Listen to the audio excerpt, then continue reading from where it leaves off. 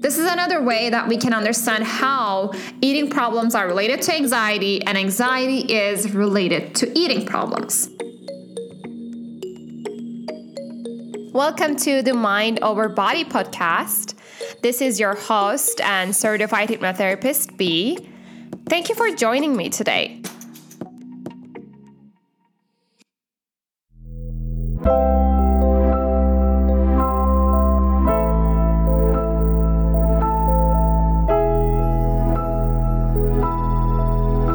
Today, let's talk about something that I experience myself very frequently.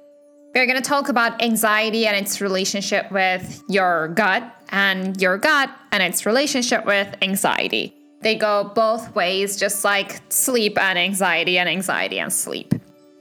I don't know you, but my stomach is very, very sensitive. And anytime I feel stress, anytime I feel anxious, anytime I feel nervous, I feel the butterflies in my stomach, or I feel like I'm nauseous. I feel like my stomach is hurting. Does that sound familiar to you? I remember when I was looking for jobs for a long time in Los Angeles, and I was feeling very, very stressed because I wasn't hearing back from the companies that I applied to, and that was really, really stressing me out. I remember that for a week, I lost appetite. I couldn't even put anything in my mouth, even the things that I loved the most. And anytime I ate something, I used to feel very, very nauseous. And I'm a skinny person, so quickly I lost a lot of weight and I felt even worse. It created even more anxiety in the end. If this sounds familiar to you, you may already know the connection between your gut and your brain. Because now more and more scientists are concluding that our stomach and gut actually has the second brain. And they even have a name for it actually. They call this second brain enteric nervous system. It's known as a little brain, but it's not that little actually, because it has two thin layers of more than 100 million nerve cells lining your gastrointestinal tract from esophagus to rectum. It sounds like it's something small, but it's actually something very, very big, and it surrounds all around the digestion. In the past, the scientists used to think that, whenever you're nervous, your brain triggers that digestive system, and that's why you feel uncomfortable feelings in your stomach, or you have digestive problems, whether it's having diarrhea or stomach ache or losing appetite.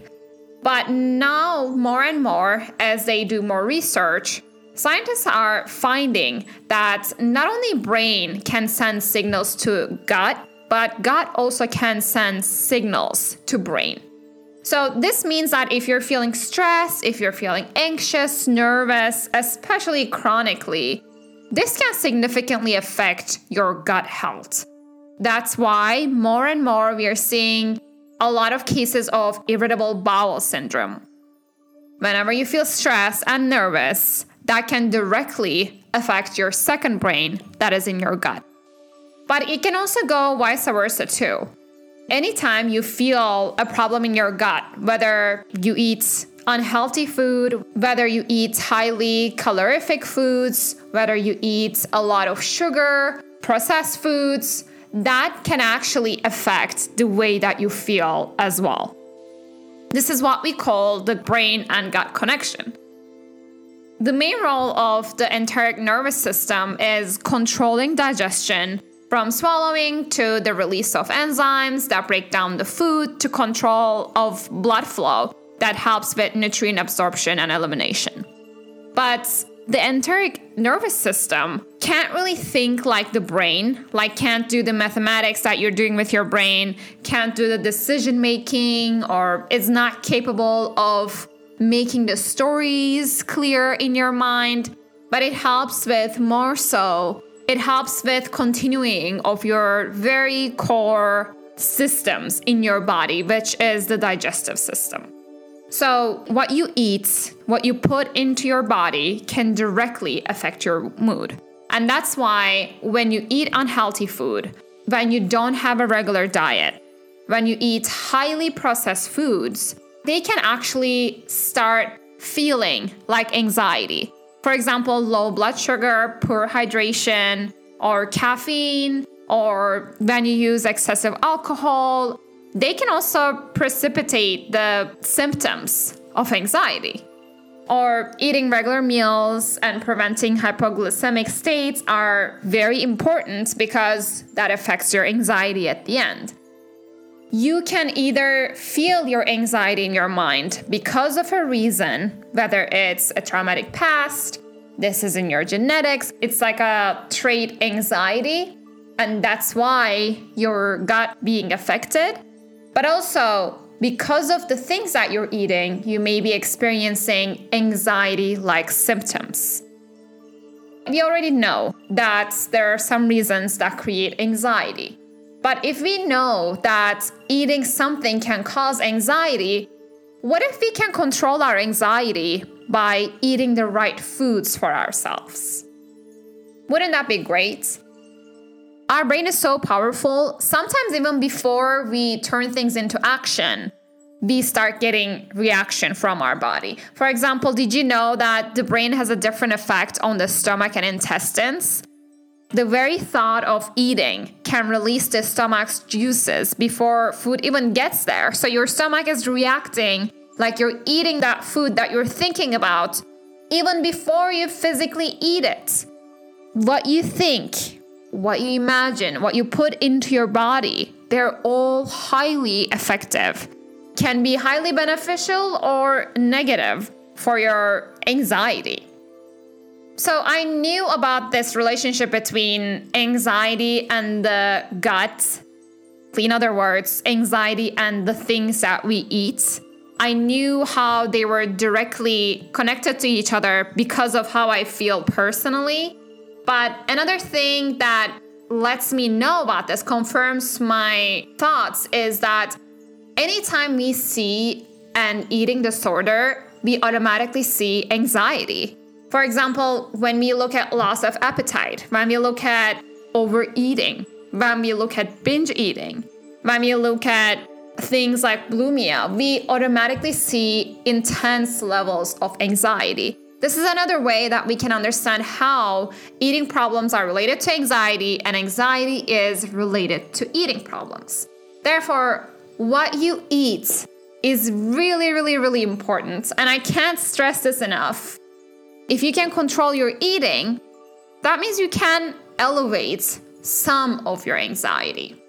And I can go on here by giving you tips about what to eat, what not to eat, 5 foods that you should eat, 9 foods that you need to avoid to have less anxiety. But I'm not really gonna get there because I know you can find those resources online.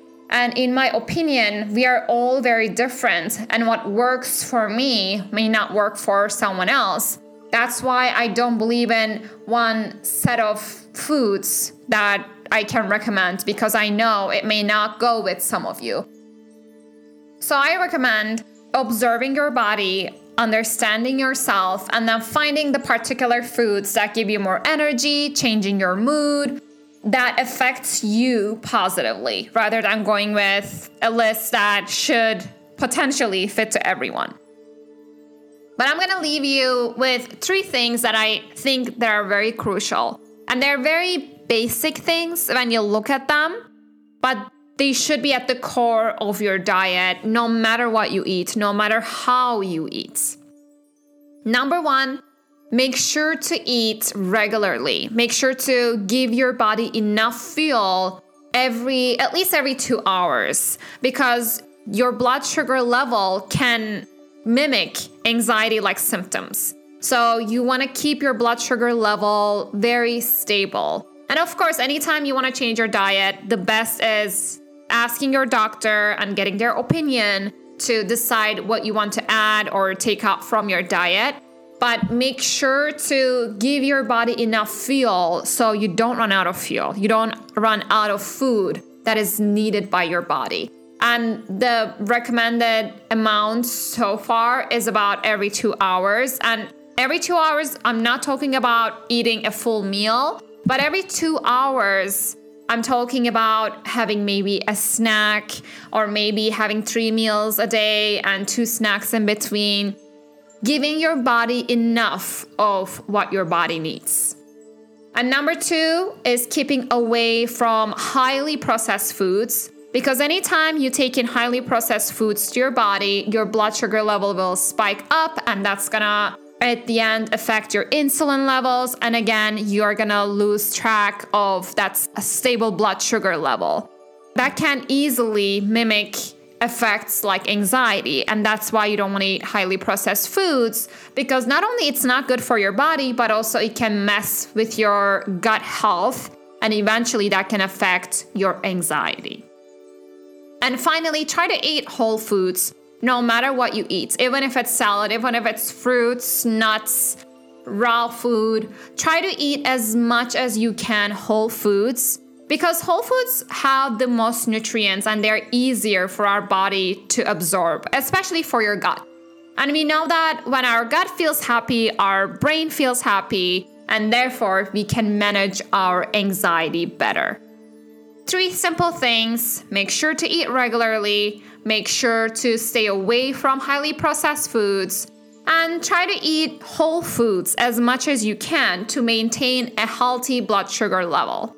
So it's very simple, and we now know that our brain and our gut is directly related to each other. I mean, we have our second brain in our guts. It can't get more significant than that, right? Anytime you feel depressed, that may be because of your gut health. Or anytime you eat unhealthy foods, you may feel like your mood is lowering down. Think of when you get food poisoning. You're not cheerful and looking for next thing to do, right? You feel down and tired, physically tired, and maybe even mentally withdrawing. By simply controlling what you eat, by simply prioritizing your diet, what you put into your body, what if you could control your anxiety?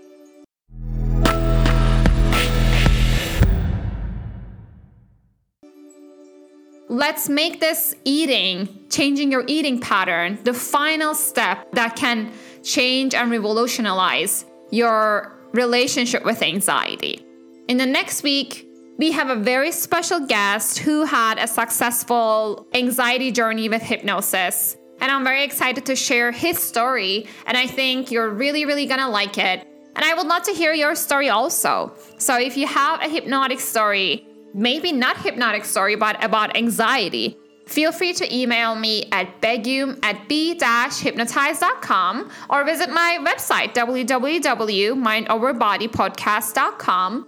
And after that interview, we are going to jump into a whole new season that's about past life regression.